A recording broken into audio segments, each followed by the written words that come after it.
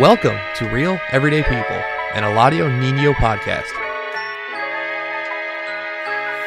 You either die the hero or see yourself become the villain. Seen too many dark nights and like the way you're living. It got me living. Yo, what's up, everybody? This is the El Nino podcast. I'm Eladio Nino, and this is Real Everyday People.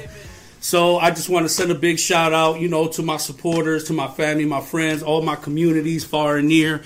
Want to send a big hug out to everybody. I know a lot of people, been taking a lot of big, deep breaths lately because of the holidays, and I know a lot of people are probably relieved right now, to be able to put that behind us. And I know the future is unpredictable right now with everything that's going on. But, I just, my best advice to everybody, man, is just to stay positive, man. Because, at the end of the day, it's easy to be negative and to focus on the things that ain't going right. But, if we just, express gratitude, just for life in general, man. I think that, life is a lot easier when you can just be grateful for even the small things in life. But today we got a guest here today, my brother Travis Castillo. Yeah. Good brother, man. Good, solid brother, very intelligent. He's been through a lot. He's had some highs and lows, but right now, he's taking care of his business, and I'm going to let him introduce himself to you and let you guys know who he is and where he's from. Yeah, so I'm Travis Castillo, and, I'm from Southwest Detroit originally. It's where I was born, it's where I was raised. But however, I bounced around. You guys will hear about that. I went to a lot of schools. Went to a lot of different cities, towns, but, we'll get into all that, and I'm 33, and I'm doing great. I feel good. Life is great, besides this pandemic and the struggles I come across with other people. We try to do our part, but I feel like, me personally, I'm doing good, I'm stable, and God's blessed me. So the brother Travis is a returning citizen. He just served, 12 years? 12 years. Been home 4 months, taking care of his business, you know what I'm saying? So I'm going to let him tell you guys about the journey, from the beginning to end to how he got to where he was at, you know what I'm saying? Like him and I, we related through marriage, through our families, you know what I'm saying? We ran into each other in the joint. I did time with him. I did time with his father, both good brothers, good solid brothers. And, I was just, grateful to have met both you and cross paths with both of you and to be able to be here with you today. You know what I'm saying? Because a lot of times, going to prison, man, it's like you just get caught up in a vicious cycle. You just get consumed by the lifestyle of being in prison where you be there so long that prison life becomes normal to you. So it just, seeing long-term prisoners coming home and being able to find their way back again. And it's a journey to normalcy. We go through a lot of different transitions in life, mental, emotional, spiritual, physical transitions that we still adapting to. And a lot of brothers don't realize that there's certain things they're going to go through. They're going to trigger certain emotions. You know what I'm saying?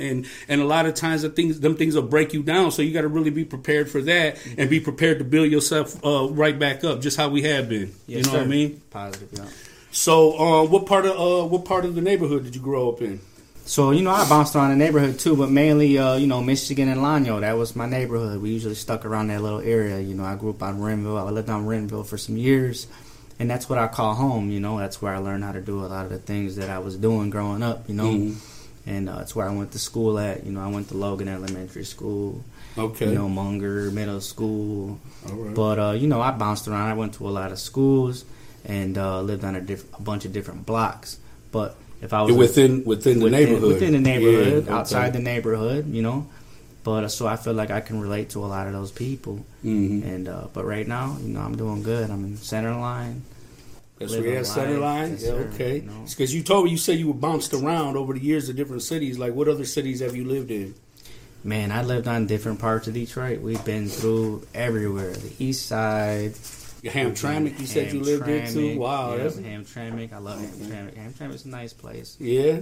Very diverse. Very diverse. Warren, you talked about living in Warren before? We lived in Warren. What was it like living in Warren? Man, Warren, when I went out there, it's a nice community. It's a very nice community. That's by Centerline, right? And yeah, I got some family that used to live out that way. Yeah, and up to that point, it was probably the nicest place I've ever lived. Mm-hmm. And it was a little bit different. It took me a minute to fit in with the other crowds because it was a little bit different. They didn't have a lot of the things that was going on where we were from. They didn't have a lot of drug dealing going on. There wasn't a lot of shootings and things like that. But they had their own you know, in the pockets of Warren, they had stuff going on, which I didn't know at the time, you know, because I was young. But Warren was a nice place. It took me a minute to fit in. You know, I kind of felt like an outcast for a little bit. But, you know, what made you feel like that? Well, it made me feel like that is because, you know, they didn't really have gangs or the type of slang that we use and stuff like that. So it was kind of made me feel like an outcast a little bit in the beginning because they didn't use that type of slang out there. Mm-hmm. Okay. They didn't have, you know, the groups out there was more based on like the way you dressed, you know. Damn, okay. Yes, sir. So, you know, maybe the car you had. But it was more of a status thing out there. A status thing, right? All right, I understand. And then, you know. What about the community? Like, was there diversity? Like, were there other Latino people out there? You know, I've ran into probably a couple Latino people, which I've called friends there. Mm-hmm. An Asian that I was actually ended up becoming real cool with. Mm-hmm. They didn't have a lot of blacks, but there was some blacks at that time. There wasn't a lot of blacks there. Mm-hmm. At that school or in that community, it was mostly whites. Mostly whites. What was it like living in Hamtramck?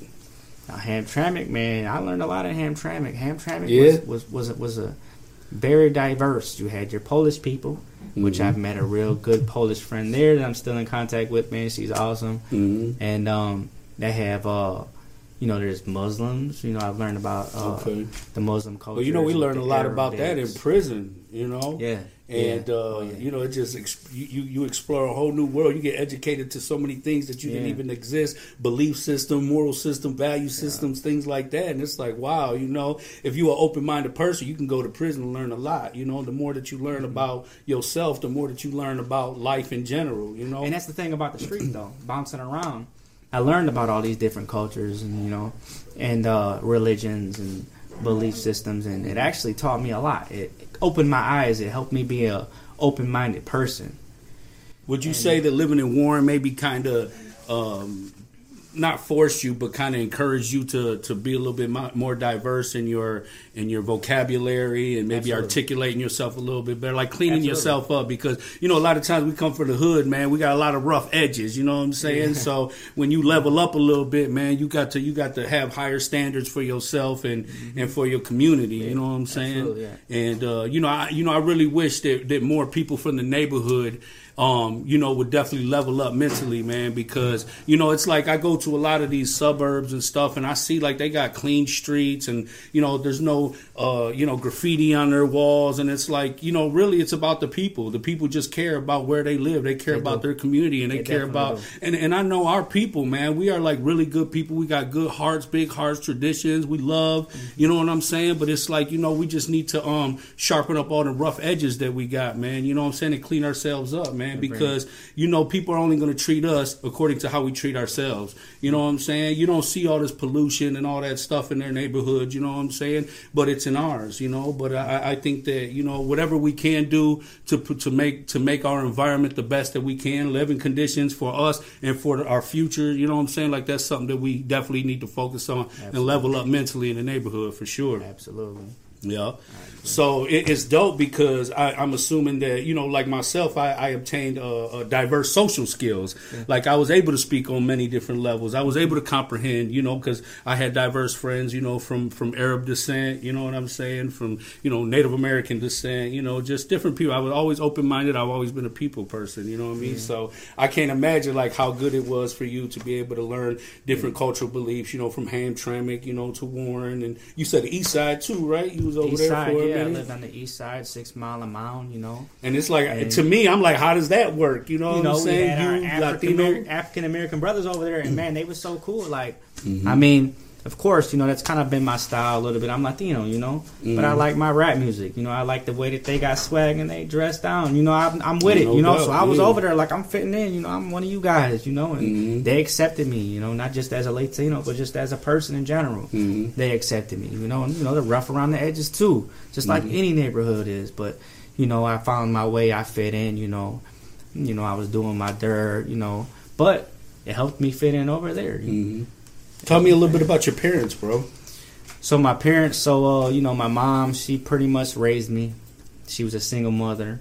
You know, my father. Did you have any siblings? Yeah, I had siblings. So my mom had 4 children. my dad also had a child. Okay. So I technically had 2 sisters, and I had 2 brothers. Okay. And then me. All right. And so my mother, she grew up as a single mother, and I know what the struggles are as a single mother. I seen it right there in person as a child, and I understood it. Like there was not a moment that I was a child and says, well, then he doesn't understand. He's a kid. I understood. I knew exactly what was going on. I knew that when we had to eat on the floor, sometimes with our fingers or canned foods because we didn't have money. Or because we spent all our money just to be able to rent a house or an apartment, I knew those struggles. Yeah, no, for sure, man. And like it's really real. Like I've been there before. Like we depended on the Focus Hope cheese and meat and all that stuff. Like we really relied on that. To be able to get through it. Yeah. I remember having the little cards for school to get the free lunches and stuff like that. Like free lunches, all that. It is what it is, man. A lot of us grew up in situations that were definitely out of our control, and poverty, it's contagious, man. It gets passed down from generation to generation. But like I said, man, be ye transformed by the renewing of your mind. We definitely have, the opportunity and the privilege as human beings to be able to change our day and the direction of our day from day to day. We have that kind of power. You know what I'm saying? So that, you like I said before, you're going to be around people who are going to bring out the best in you or the worst in you. When you're around me, I want you to feel powerful. I want you to feel intelligent. And I want you to feel loved. And I want you to feel like you got a purpose in life. You know what I'm saying? And I think that, it's so good to be around you brothers because we all sources of power. You know what I'm saying? We all sources of intelligence. Yes, you know what I mean? Yeah. My man, bro. That's 100, though. Yeah, no doubt, and man. then, at the same time, to capitalize on that, it's not to be used as an excuse. We use it as an excuse. Well, we come from the bottom, we come from the trenches. Nobody cares about us, and we use that as an excuse. And that's the whole reason we're here right now, is to show that we don't need to use that as an excuse no more. We are what we are because we're not using it as an excuse no more. And I feel like that if we can do it, anybody can do it. Just put your mind to it.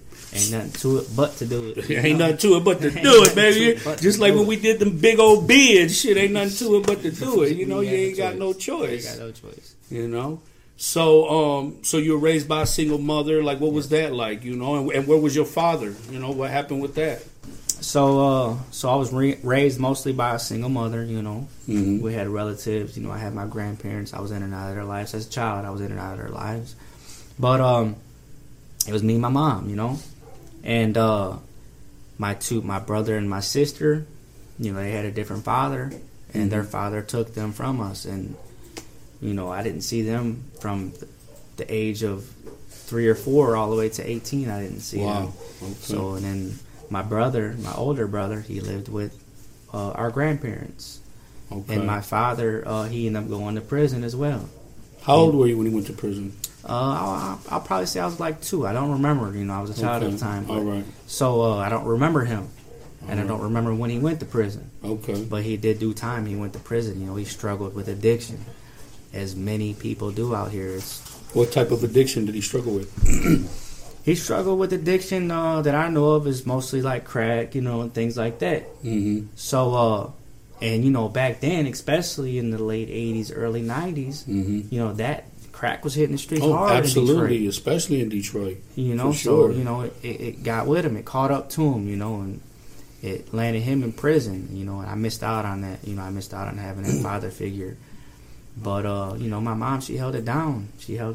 What was it like growing up without a father figure, though? Like, did you have any male figures in your life that you could, look up to or at least turn to, something like that? So, my uncle, which is his father, he would come see me from time to time. And I had my grandparents, I had my grandpa, which I would see from time to time. But as far as where I lived and where I was at on a daily basis, the only leadership that I looked up to is even close to father figure is people that were in the streets, the dope dealer on the street, or the gangbanger around the corner. You know what I'm saying? And did you end up getting? Were you in a gang? So when I was younger, I was around a lot of gangs. Okay, what gang? And there was a bunch of different gangs, and so I started affiliating with the GDs. That was over at McGraw. Okay, that was over. My brother Juan, rest in peace. Yeah, I heard about it. Yeah, and I started affiliating with them. We're young, dumb. We do the beat-ins, and we learn the signs and stuff like that. But we wasn't but neighborhood kids, And then we looked up to our guys, Rest in peace, Tone. We used to look up to him. You know what I'm saying? E.T. We used to look up to him. We used to look up to all them guys. Yeah, no doubt. And the big so homies. Those are the guys I used to look up to. But so as father figures, those were like the father figures. Those are the people that I looked up to. Yeah, I understand. And so, like, did they navigate you, through your journey of being in the streets? Like, what was your main thing in the streets? And I asked to be specific just because, everybody's in the streets, but everybody's in the streets doing something different. I said, people are, stealing cars. People are, breaking into houses. People are selling drugs. People are prostituting. Like, there's so many things that come with being in the streets. You know what I mean? Panhandling, all that. It's all part of the streets, But, like what part of the streets, I understand you was in a gang, so that'll keep you in the streets is the gangs. But, like, what was your thing that kept you out there, When I was in the streets, we're talking about over years. We're not saying, when I was 10, but I'm talking about from 10 to the age that I went to prison or got out and went back to prison. I was with it all. How old were you when you went to prison? First time I was 17. Okay. 17 when you went to prison. Okay. What'd you go to prison for?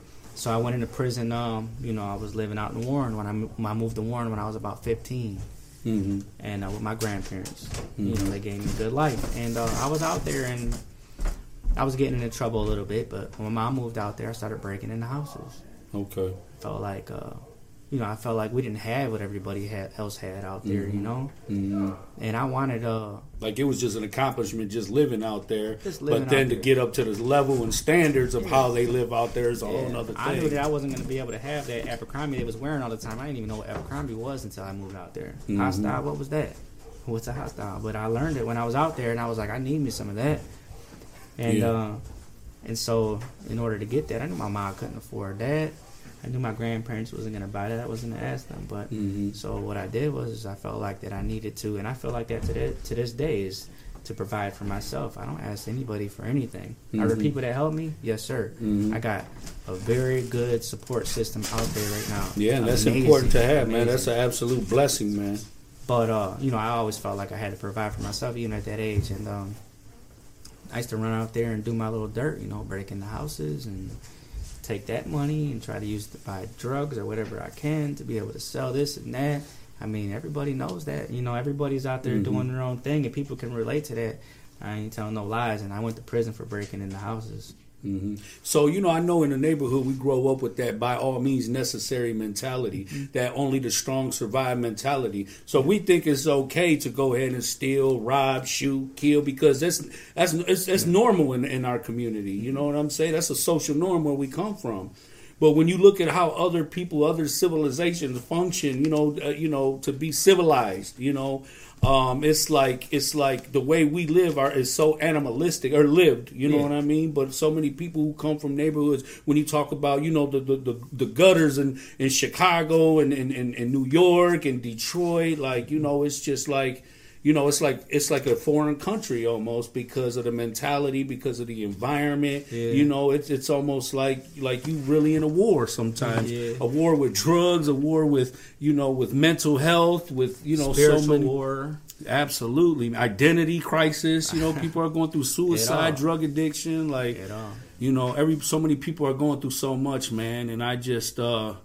I just, my heart goes out to people, man, because I got such a big heart, man, and a heart for humanity, man, and I just, my heart breaks to see people like this, and now that I have such a conscious mind, and to wrap my mind around, the things, the tragedies, in this world today, man, it's just, I just feel like it's our responsibility to be able to level up and set a new standard, to set a new pace on how we live our lives. Yeah. I feel that. And we the pillars, we the ones to be the leaders to do that. I appreciate what you do. You do a lot for the community, and that's the main reason to come here, because you inspire me. As you know, I contact you with people who've dealt with struggles, who are dealing with struggles, and I'm like, man, these people out here, they need us, No, absolutely, more than anything, bro. And in every way, they need our time, they need our love, they need, they need our advice, you know what I'm saying? They need our presence, all that good stuff, bro. So, you know, we're, like I said, we're a source of power, man. And you got to share your wealth of power, share your blessings with your people, with your community, you know. Have their best interests at heart, man. Yes. You know. So you got some kids? You got any kids? No, I don't got any kids, you know, but Okay. you know, I just got some news that I got a kid on the way. Oh yeah? Yeah. That's dope, man. Yeah, Congratulations, I don't have bro. no kids, so this Yeah. is my first time, and Okay. you know, but I love kids and I want kids. Mm-hmm. So, And how long you been home, bro? and I've been home 4 months. For 4 months. Okay. 4 months. And you know, that's good. Like how are you adjusting to the world, man? I feel like I'm adjusting good. So when I first got out, I was having my struggles. You know, I didn't really want to be around too many people. I wanted to be around family, people that I trusted, that I knew that had my best interests at heart. Mhm. Because, like you said, it's a dog-eat world out there. Mm-hmm. So, you know, I kind of just took baby steps and stuff, and I got out there, and, you know, I contacted my cousin. And he contacted me. Actually, we pulled up to him as a surprise. We exchanged numbers and started working together. And as I was telling you before the show, sky's the limit. Like, we started our own business. That's sweet, bro. Started our own That's business. dope. That's dope. We didn't doubt. We didn't blink twice. We didn't blink once. And- Like, and- we and- knew what we wanted to do. We said, this is it right here. And it's crazy because, like, you were telling me about the skills that he had, and about, you know, when you come out here with the clear mind and the focused mind, you could see the best and the worst in people. You could see the potential in people. And Yeah. you've seen the worth and the value in your cousin and the possibilities of what you guys could accomplish together. You see that power. You came out with that power, with that education, with that you know, with that motivation. You know what I'm saying? And you guys brought out the best in each other. You know what I'm saying? What's the name of the business? So it's Castillo Renovations. Castillo Renovations. Okay, so what all do you guys do? Represent, baby. You know what I'm saying? All right. Well, we do it all, man. We do paint, you know, drywall work. We do tile, not so much cabinets and stuff, but carpentry. You know, a lot of trim work, crown molding, baseboard, whatever you name it. And I heard you guys got a big job right now that you guys are doing, huh? Yeah, doing a nice little house in Canton.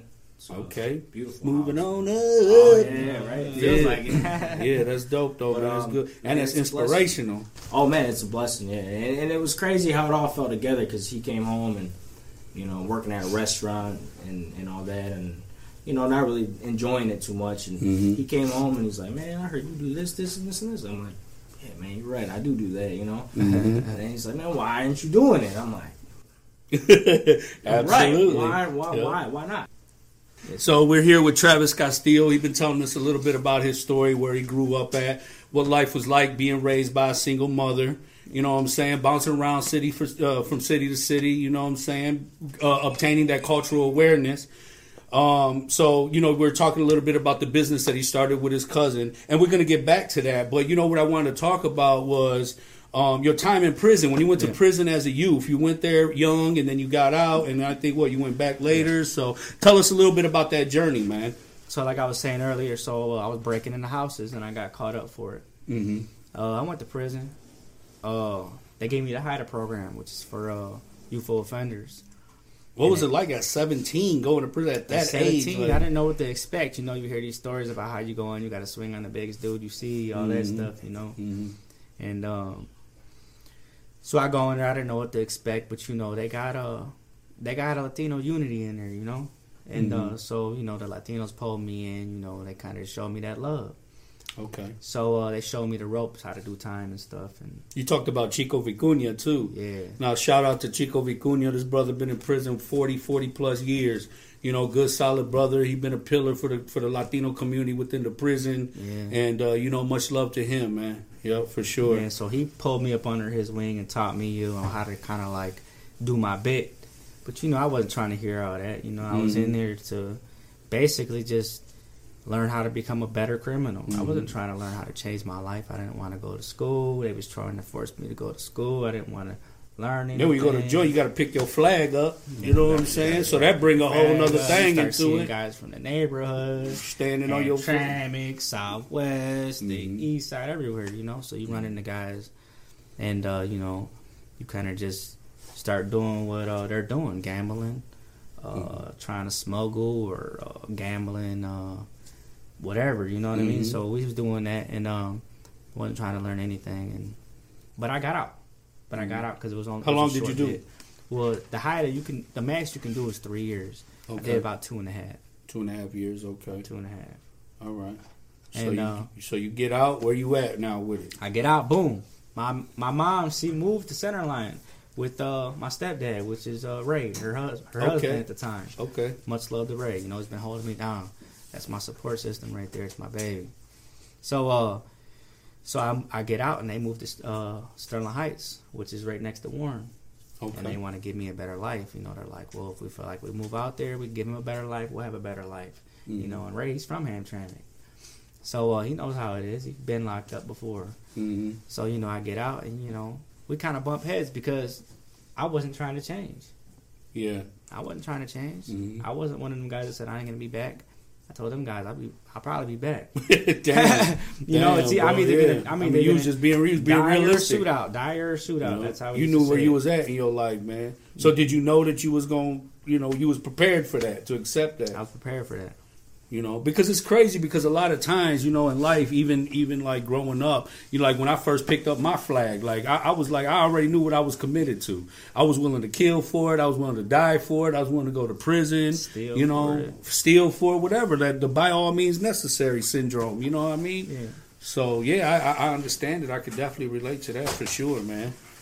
But so you get out, and what are you doing? You getting out? You just spent a couple years in there. You went in there at 17. Get out. I kind of just, you know, I want to please my mother, so I want to work. But at the same time, I want to pick up the bag and start breaking into houses again. Them houses was bigger in Sterling Heights. I was like, all I seen was gold. So I started doing that. And, you know, I feel bad for that. You know, there's remorse there. But speaking of it, at that point, what I was doing at that point, I wasn't thinking about nobody else. I wasn't thinking about those people out there. I wasn't thinking about the community out there. I was thinking about me. Mm-hmm. Your needs and your wants. Yeah, my needs, my wants, and what I had to do to get that. So I started doing that again, and I got away with it for a while. And then it caught up to me, like it always does. Mm-hmm. You can't get away with it forever, you know? Yeah. Yeah, no doubt. Caught up to me. And sometimes that honey be sweet, you know what I mean? Mm-hmm. But sometimes, you know, salt look like sugar, you know what I mean? Yeah. And it's like, dang, bro, you know, you just living this way until you get caught. Sometimes you know eventually it's going to come. You just, you know, getting it while you can, while it's getting it, while the getting's good. Yeah. You know? So what happened? Like, you end up getting caught up again. You go, how old were you when you ended up going back to prison? I was 21. I had just turned 21. I only been 21 a couple months. Damn. Okay. So I go back, and you know, this time it's different. I didn't get the HIDA program. I'm with the big dogs now. Mm-hmm. 10 to 40 years they gave me breaking into a house. 10 to 40 years. Yeah. Well, they deemed you like a criminal, career criminal. Career criminal. Yeah. Your second time, I'm a career criminal. But that's how it is, you know. And they cooked me. They said, you're gonna do this time. I didn't have a choice. So I went in there to do that time. It wasn't no HIDA this time. There was no leniency. Mm-hmm. Yeah, we don't get good time, that's for sure. No, sir. Yeah. Flat. Do it all. So what was it like going to prison at that age? Like, you know, especially with that kind of time on your hands.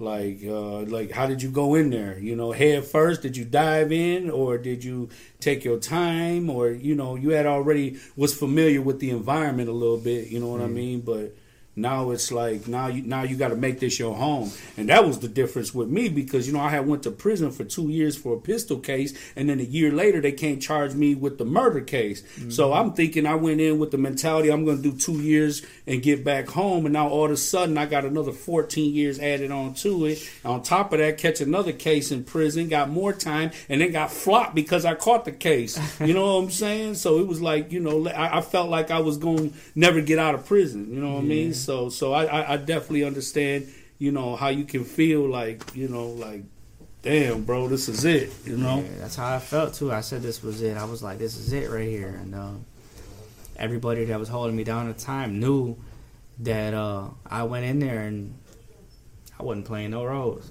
Mm-hmm. Dove straight up in there. Where my first fight at, where my first bag at, where my first knife at. Everybody knows it.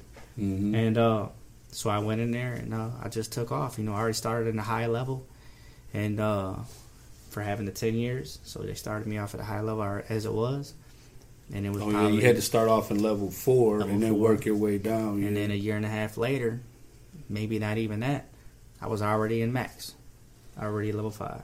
Dang. Yeah, laid me down. What happened? So I'm at a facility bouncing around because, you get into a fight here, they bounce you to another place. Mm-hmm. You know how it goes.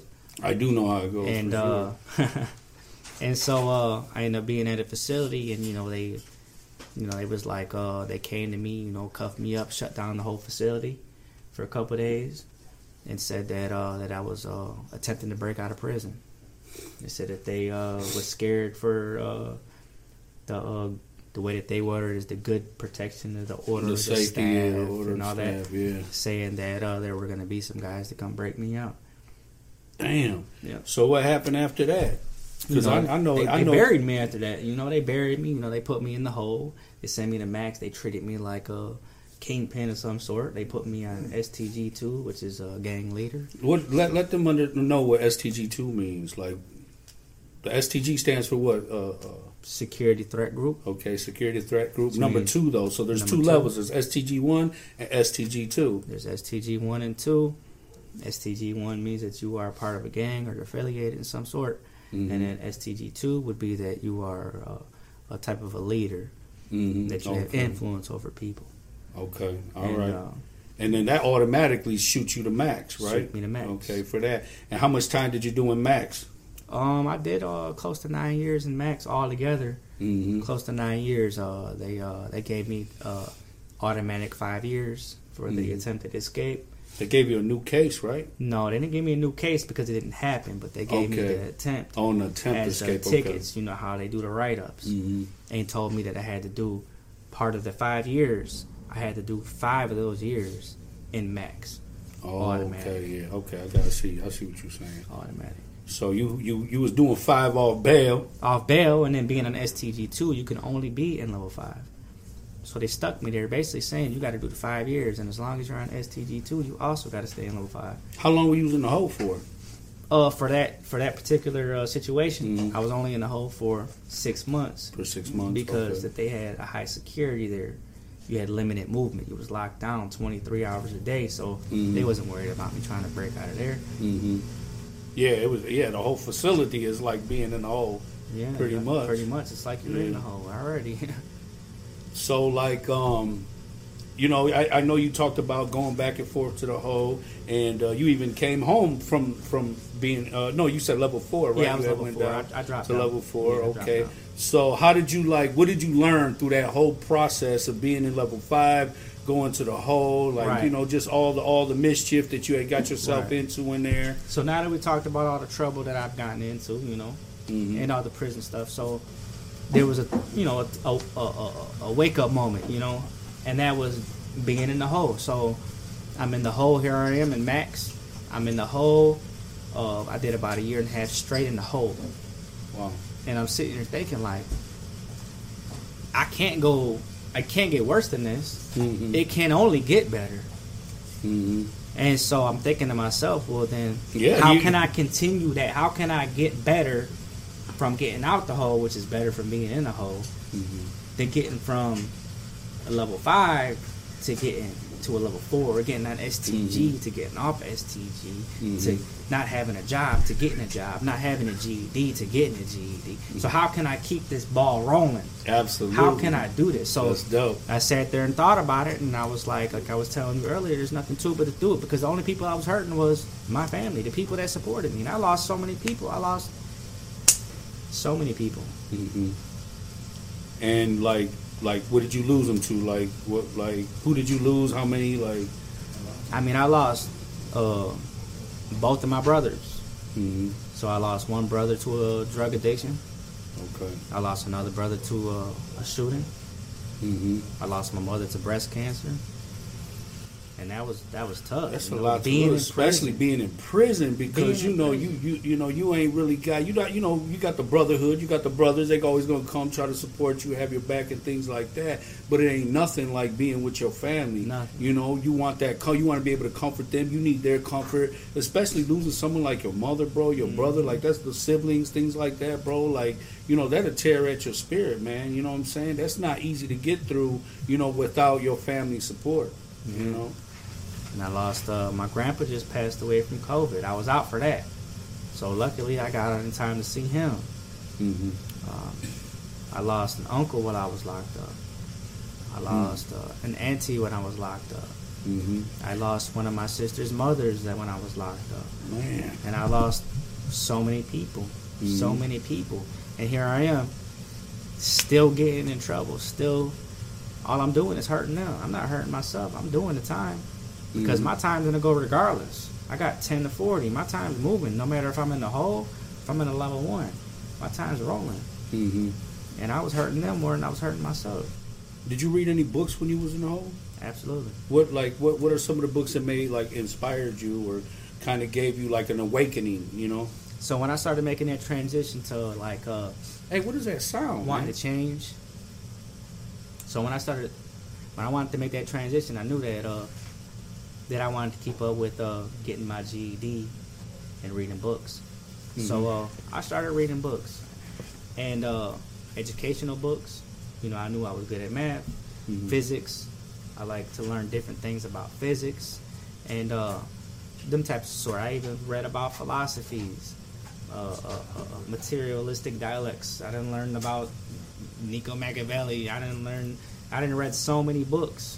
Yeah, and it enlightened me. It taught me a lot about life. Mm-hmm. Life skills, that was like when I signed up for all them life skills classes, parenting classes, Cage Your Rage, critical thinking, communication, like all the Chance for Life programs that they had. Like, man, I got so educated, bro. It really, I see so much growth. It took me some time. They gave me the information. I had to filter the information, comprehend the information, and start to apply the information and make these changes in my life that really made life-changing, results. You know what I mean? And here I am home now, and it's spilling over, into everybody who's near me, and I'm just watching everybody around me thriving, do better, feel better, even if it's just to get somebody through the day, make them smile, make them feel loved, you know what I mean? Like I said, man, we a source of power, man. We got a lot of love, we got a lot of good energy, and we need to share the wealth and share our blessings with our loved ones and our people in our community, man. And if nothing else, man, just say a prayer, man. Just say a prayer for the people. We can't change the whole world, but we can change the world that we live in for sure. Sure. Yeah.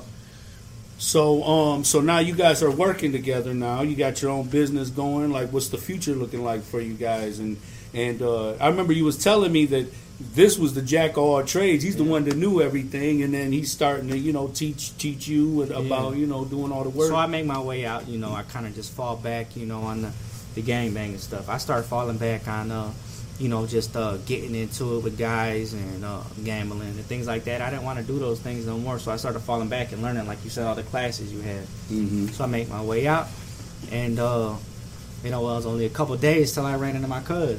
So I run into him, and he's like, I'm like, like you said, I'm like, what are you doing? He's like, I'm doing this, making money at this restaurant. So I'm like, oh, that's cool. And I thought you did this and this. He says, I do. So I told him I was looking for work. Mm-hmm. And he's like, well, shit, we can go work together. Mm-hmm. I'm like, all right, bet. So we started working with his sister and doing work and stuff. Next thing you know, a contractor comes in. He's like, what are you guys doing? We're like, what's it look like we're doing? Whipping this bitch. We was whipping the brush. What kind of job were you doing? You was painting? I was painting a basement floor, man. Yeah. I was painting a basement floor, Mm-hmm. Don't gotta be pretty or nothing, and it was like, man, let me get your number, man. Took my number down, and that was it, Now we've been getting work nonstop from him, you know what I mean? But we want to kind of branch off and do our own thing eventually. I heard about your mishap yesterday on the freeway. The tire done came off and everything. I tell you, man, I was so close to being home, man. I was so excited. I'm like, man, get home, eat some dinner. You just don't never know what life gonna throw at you, it's man. It's crazy. You really don't. And It's Yeah, I seen you post, and then we was in our interview, and he was like, "Man, cuz the old tire blew off." I said, "Oh Lord, man, yeah, 80 down the freeway. Tire just popped off. Like, that's terrible, man." Well, I'm glad that you okay though. Thank God. Yeah, absolutely, man. yeah. So I was like, so we're working and stuff, and I'm thinking like I knew he had some skills, but I didn't think he had the skills like he has. Mm-hmm. That boy right there, he can do anything, put anything together, can fix anything. So I kind of like utilized that. I gave him the motivation, and he gave me motivation to want to work because coming out, I didn't know. I didn't know what type of work I was going to do. That oomph I needed, you know what I'm saying? That's dope. That's good. We got to it. man. So let's start our own business. All right, what's it going to be called? Castillo Renovations. Doesn't sound that simple, but it is. You got to put yourself out there, man. You got to put in the time. You got to put in the effort. And we did that. Like we was working. We was working on this job for 3 days? Only 3 days. It might not come in 3 days. It might not come in 3 weeks, but it does come. You got to put in the time and the effort, and we did that. I mean, even since then, just the people that come in and see our work, like, man, you got a card? No doubt. And I wish I could just whip out a business. That's more the one thing I'm missing is the business card. Yeah, professional, get them business cards. But it's like, take my number down, man, or we'll exchange numbers and keep in touch. I still got a guy that I met months ago, like when our very first big house that we did with this guy. He still calls me to this day. Dang. Like, hey Jake, you got room? You got room? I got a house, man. I'm like, man, I'm busy, bro. I'm sorry. Dang. But you know what I'm saying? So it's just so it sounds like you need to expand. But right, but see, the thing about that expanding is that the workers you have to do the same quality of work that you do. That is the hardest because thing your workers have to be a reflection of your quality and your standard in what you do. You know what I mean? Absolutely. But it's like, I used to ask guys in the classes, like, when by the time I was in level 1 and guys were getting ready to go home, I said, man, you got to ask yourself the question, are you going home to be a burden or an asset to your community, to your family, to yourself? You know what I'm saying? And that's an honest question that you really got to ask yourself. And I just love to see brothers who are assets who come home, take care of their business, stay focused, want to thrive. You ain't trying to keep up with everybody else. You march into the beat of your own drum, bro. Mm-hmm. A couple weeks ago, man, I did an interview with a lady for the Detroit Free Press, and she asked me like how you been doing through the pandemic, and not to seem like insensitive to anybody struggling with the COVID, but I was like, what pandemic? Like, I've been thriving. You know what I'm saying? I'm running youth classes, the Joven Noble youth classes through the DHDC. I work there as a youth mentor. I'm running classes. Like one of the biggest challenges for me when I came home was technology, bro. The phones, the laptops, and all that stuff. So when I was working at the agency, like I had a lot of help there, in the youth department. People were helping me out get by. But now that I had to work from home, like I've excelled so much. You know what I'm saying? I built my credit up. Like, everything is just going good, man. I just been sticking to the script. You know what I mean? And that's one of the things I want to talk to you about is just, getting a bank account. Mm-hmm. Just doing responsible things, just even having a license. Like, you got grown-ups in our neighborhoods who just don't value the concept of having insurance on a car or having, health insurance, or, I know sometimes it's hard for them to be able to afford it, but at least do what you can to improve your life the best way that you can. Constantly invest in yourself and in your situation. I know it's hard for people to think big because you're surrounded by everything that's so small. You know what I mean? So you constantly looking for some type of inspiration. Let us inspire you. Let God inspire you, man. Let life inspire you. Because, one day I was in the joint and life was beautiful. I'm talking about the sky was blue, the birds was chirping, but I was having a bad day, bro. So, like, when you having a bad day, can't nothing go right for you, man. So I'm about to spend some laps with the homie and build with him for a minute, and I happen to glance over at a guy. And this guy, he got 2 rods for legs. You know what I'm saying? Mm-hmm. So I'm assuming he was in the military or something, you know what I'm saying? And probably lost his legs and somehow managed to get in some trouble and got himself in prison. But this guy, he got 2 sticks for legs. He's over there doing push-ups, crunches. Like, he's living his best life. And it just awakened me. I was like, what am I mad about? You know what I'm saying? I got hands, feet, eyes. Everything is good. I'm in good health. Like, you learn to appreciate things. Like they say, man, I know it's cliche, but you never know what you got until you ain't got it no more. When you go to prison, man, the first thing they take, your socks, your drawers, and your dignity. And everything in life after that, you got to earn it back. You know what I'm saying? And we out here thriving, baby. You hear me? Shout out to my brother Juan, baby. I see you. All my family, JJ, my nigga Ron, everybody to support, man. All my family, friends, loved one, Jose Rivera. You know what I'm saying? My man BY at Legendary. My man Mark Riley at Classics. My brother at LA Landscaping. What's up with the Castillo Empire? You know what I'm saying? Get your house fixed. Get your porch fixed. Whatever you need. Let's make it happen. You know, they going to work with you. Keith, what's up? My Frankie, man. what's up? Those all my dogs. What's up? Natalia, I see you, girl. Tracy, I love you. Hey, listen, man. Check it out, man. I had my own CD made, you know. It's the El Nino Podcast CD mixed by Detroit DJ Dan. It's live, man. They on deck. So, you know, come holler at your boy. Come check it out if you still like, you know, freestyle, man. Yeah. Shout out to my man Bales, too, man. Yeah, my so dog. It's been 4 months, you know. I've been out 4 months, and, you know, a lot of people struggle coming out. You know, they don't have the support that I had, but 4 months has been like, what? We got a business going. Got a car, got the license, health insurance, everything that I need. Crib, roof over my head, food on the table, everything. Make a little cash to put in my pocket in 4 months. In 4 months. Hey, look at you, boy. You out here looking good, boy. Thanks to my uncle, you know, looking fly. You know what I'm saying? Out there in Puerto Rico. What's up, Uncle? And man, it's crazy coming home after 17 years and just seeing the creativity, how these generations have evolved in designs, like shoes. I came out and was like, the shoes are so crazy. Yeah. You know, I'm like, who even thunk? Like, you had to be so open-minded to create, and then the materials that they make shoes out of, and then the prices of the shoes. I'm like, everything $225 these days. I was like, they damn near gotta sell drugs to get you a pair of Jordans. No, I'm bullshitting though, but I'm just saying. While I got a pair of $500 shoes, I see you, man. Yeah, man, like nothing. You hear me? I see my little homie Dwayne. He had a little pair of Balenciagas on. Them boys look like like Marvin the Martian boots, you hear? But they cost $7,000 or whatever, something like that. $7,000. Nah, about $1,200, but still. Hey, look, his sister got a pair of Dior's. Oh yeah, the Nike, Forces, the Forces. Whatever, like $12,000 for a pair of shoes. Damn, bro, that's I don't know, man. We got money. Even if I had that kind of money, yeah, I know. I don't think I could do it, man. I'd be scared to scuffle up or something. Yeah. Hey, have you heard my boy Pat Bates' show? He was a guest last week, and he got that Living on LOB. Yeah. That was dope, man. Yeah, man. Yeah, man. We be trying to tune in and watch all your shows. You know, even if it's for 15 minutes, for 20 minutes, we try to always tune in and watch your shows, show you support, man. We got a lot of respect for you, what you do in the community, what you're doing with the podcast, reaching out to help people.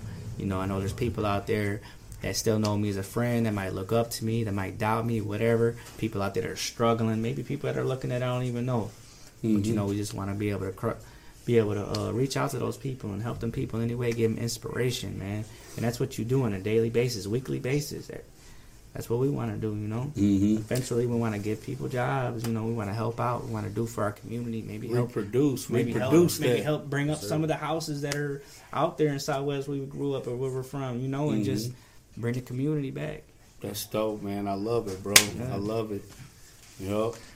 So how much contact have you had with your father since you've been home? Like, so me and my pops were real cool. I mean, we got this kind of this homeboy bond, you know, kind of like, you know, I look at him, he looks at me, we show each other respect, we show love for each other, you know. And, that boy's an animal on a workout tip. Your dad is an animal. He just started back up, man. You sit there and do 700 pull-ups. I'm like, oh, God, you make me tired just looking at you. He be over there. Let me take a walk. He be flexing on Facebook, all flexing. Yeah, I be seeing it. I'm like, man, stop playing. But, you know, congrats to you, man. You look good, boy. Yeah. I don't know what I got to do, man. I'm over here built like a buttermilk biscuit. You hear me? I got to get my life together, but it's all good. Good eggnog, good Christmas, everything. You know what I'm saying? I'm loving it. But I definitely got to get it together. You hear me? Yep. So, listen, we're going to get over here and get to the signing of the wall, bro. You know what I mean? Get you, put your name, put you on the map real quick. And I got an item with me, man. I'm wearing it right now, though. Okay. You know what? Damn, that's my bad. Listen. Let's tell the story. We got the show and tell piece that we do. So I got a show and tell piece. You know, I just want to dedicate this to my grandpa that passed away from COVID last month. And so I went over to my grandma's house for Christmas, and she gave me this watch, my grandpa's watch. And she engraved my name in the back of it and stuff. And, wow, for real? Yeah. And, you know, he's a good man, man. He served this country. long before I was born. He's from Southwest, man. He knows probably all the owners. Every restaurant, every owner. Can cook any dish. But was a very good man. He taught me a lot about morals and respect. You know, he taught me a lot about God. He helped me get through my time. You know, he helped pull me out of my struggles. And, you know, so thank you, Grandma. And this is my pops, my grandpa. Man, that's so dope, bro, to have something like that, bro. Like, you know, I miss my grandfather, too, man. Like, he was one of the most realest, most sincerest people. He was so solid, you know what I mean? Like, he was a man, you know, and he was going to teach you. He wasn't biased or none of that. He would talk to everybody the same, treat them the same, but he always tell you, like, get your shit together. Yeah, you know? Yep. So, you know, we miss our elders like that, but, you know, they passing the torch on to us, man. So it's us to set a new standard, you know, on how we live our lives, man. But we got to be an example of that every day, man. You know what I'm saying? So, you know, I definitely love seeing you guys do good, especially at your age, man. 10 years from now, you guys can be, you know, sky's the limit, man, for sure, bro. Yeah. And anything that I could do to help you brothers, man, you know. I appreciate it. You know, support your local people, man, for sure. So let's get to the signing of the wall. Let's get you on this thing. And it got me upset. Living in that fairy tale American dream. Kill it when you walking with that gangsta lean. Even though you know they go, they all. This has been an episode of Real Everyday People, part of the El Nino Podcast. Check out the El Nino Podcast live on Facebook every Monday night at 9 p.m. Eastern. And for full episodes, the El Nino Podcast is available on Facebook and YouTube.